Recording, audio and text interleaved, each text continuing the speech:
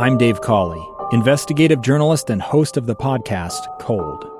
In October of 1985, a woman named Cherie Warren left work at a busy Salt Lake City office to meet her estranged husband at a downtown auto dealership. She never made it home.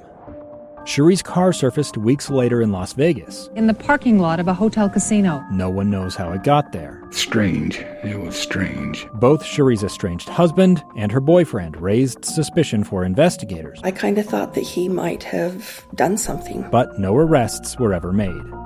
In Cold Season 3, we dig into double lives, make new connections in the case, and examine the difficulty raised by reasonable doubt. We want answers just as much as anyone else. They have creeps like that now too, so nothing's changed. That's the new Cold Season 3, The Search for Cherie, now available anywhere you get your podcasts.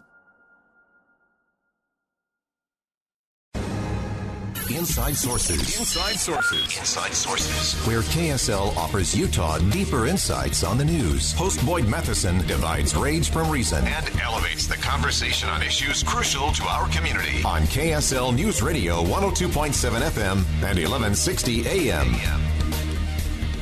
Racial tension, community protests, tribal division have driven headlines for the past 14 months across the country and around the world with seemingly no end in sight.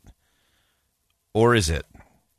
Could it be that the model for harmony, for unity, for upward mobility in our communities, for progress, has been playing out behind the scenes, behind the headlines, beginning in Salt Lake City, Utah? Let's find out. Let's begin. Think you know the news of the day? Think again. Well, there has been a lot of racial unrest, a lot of challenges in cities across the country and around the world. But the solution to that, it's so interesting to me. It's so easy for political leaders to stand in front of banks of cameras and say we're going to unite or we're going to change. It's different when you're willing to do the hard work and heavy lifting behind the scenes to actually make progress and to actually move things forward. We've talked about it a number of times on this program that America's gotten really good at moments. So we have a big outbreak in a community. We have an officer-involved shooting. We have a natural disaster. We're really good at coming together in those moments. We can unite. We can come together. But we have not become good at is forward movement.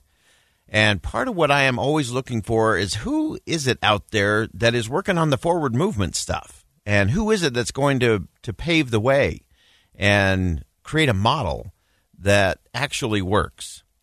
There was a press conference held today. Again, the press conference is the easy part of the equation.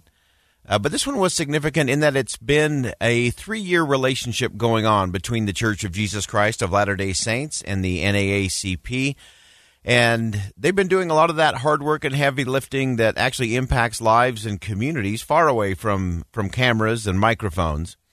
Today, these organizations came together here in Salt Lake City, Utah, for a press conference to announce a next phase of their relationship together and what that looks like, what that could mean. And they've actually added a third entity as part of this collaboration. The United Negro College Fund is going to be part of this ongoing initiative, again, between the Church of Jesus Christ of Latter-day Saints, the NAACP, and the United Negro College Fund. They held a press conference today. We're going to dive into this now and again at 2:05 with some specific interviews with leaders from each of these organizations. I want to start from the press conference. President Russell M. Nelson, president of the Church of Jesus Christ of Latter-day Saints, laid the groundwork by saying this is about coming together on the areas where we do agree. Each has its own distinct mission, but members of these two organizations have one thing in common. They are believers. They believe in the fatherhood of God and the brotherhood of man. And they believe Jesus Christ, who said, "Thou shalt love God with all thy heart, and thy neighbor as thyself." So with that as a foundation, and it's so interesting to listen to each of these organizations talk about this just simple principle of the brotherhood of man, the humanity that we share together. And because of that, we can come together. President Nelson went on to talk about the need to make sure we're building bridges rather than walls. These passionate beliefs motivate us to action. What do we do because of those beliefs? We call for greater civility and kindness, and we work together to bless the lives of God's children.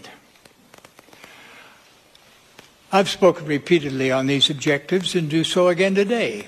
I renew our call to abandon prejudice and promote civility, kindness, and mutual respect. We seek to build bridges of cooperation instead of walls of segregation. Again, that's President Russell M. Nelson of the Church of Jesus Christ of Latter-day Saints at a press conference at 11 o'clock this morning here in Salt Lake City, talking about this continued call between the church, between the NAACP and now the United Negro College Fund for civility, for kindness, and for working together for the betterment of people everywhere. And this was not just about platitudes. This was about hard work and heavy lifting and a serious investment. The announcement today included three components that I think are important for us to recognize and understand. The first is around education. The church is committing $3 million in scholarships over the next 3 years through the United Negro College Fund. These will be for many students who are first-generation college students.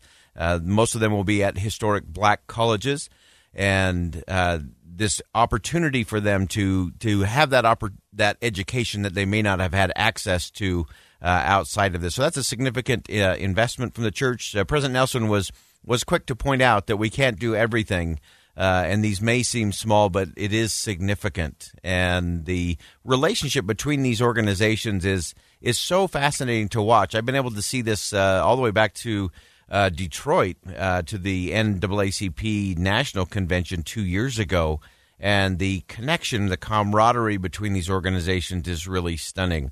So the first component of this, again, is education. The second is one that I'm just very excited about, having witnessed some of this with the Reverend Amos Brown from the historic Third Baptist Church of San Francisco, a longtime civil rights leader, was one of the last students of Martin Luther King Jr., and the church is creating a scholarship that will take young students to Ghana, to West Africa, so that they can be better connected to their heritage and some of the early days of the slave trade, learning that education, connecting to that history. But a scholarship in the name of Reverend Amos C. Brown is a significant thing and will have impact for generations to come. The third component that the announcement from the announcement today, over the next 3 years, over $6 million will be invested in continued humanitarian efforts between the church and the NAACP. They have tag team partnered on a number of initiatives around self-reliance training, helping people with budgeting skills, business skills, employment skills, and they will continue to do that. And they will work together to assess those needs and where those resources can best be deployed. So to me, it's a very fascinating day. We're going to dive deeper into this coming up at 2:05 today. I had the opportunity to sit down after the press conference, ask some questions of Reverend Amos Brown, and talk about the connection between the Church of Jesus Christ of Latter-day Saints and the NAACP and his unique relationship with President Russell M. Nelson. These two are really a dynamic duo. They're fascinating to watch how they interact and this deep connection they have with one another.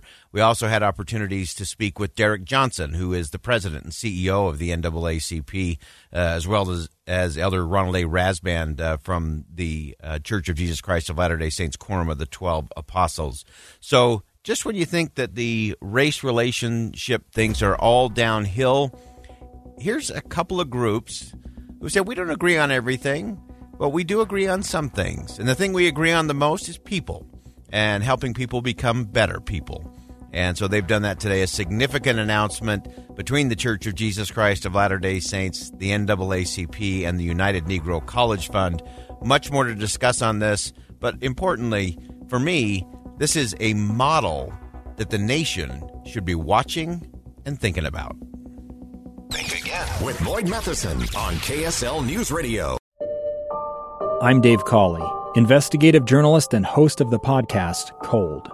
Don't miss Cold's new Season 3, where I look into the unsolved disappearance of Sheree Warren, a woman last seen leaving her job at a Salt Lake City office in 1985.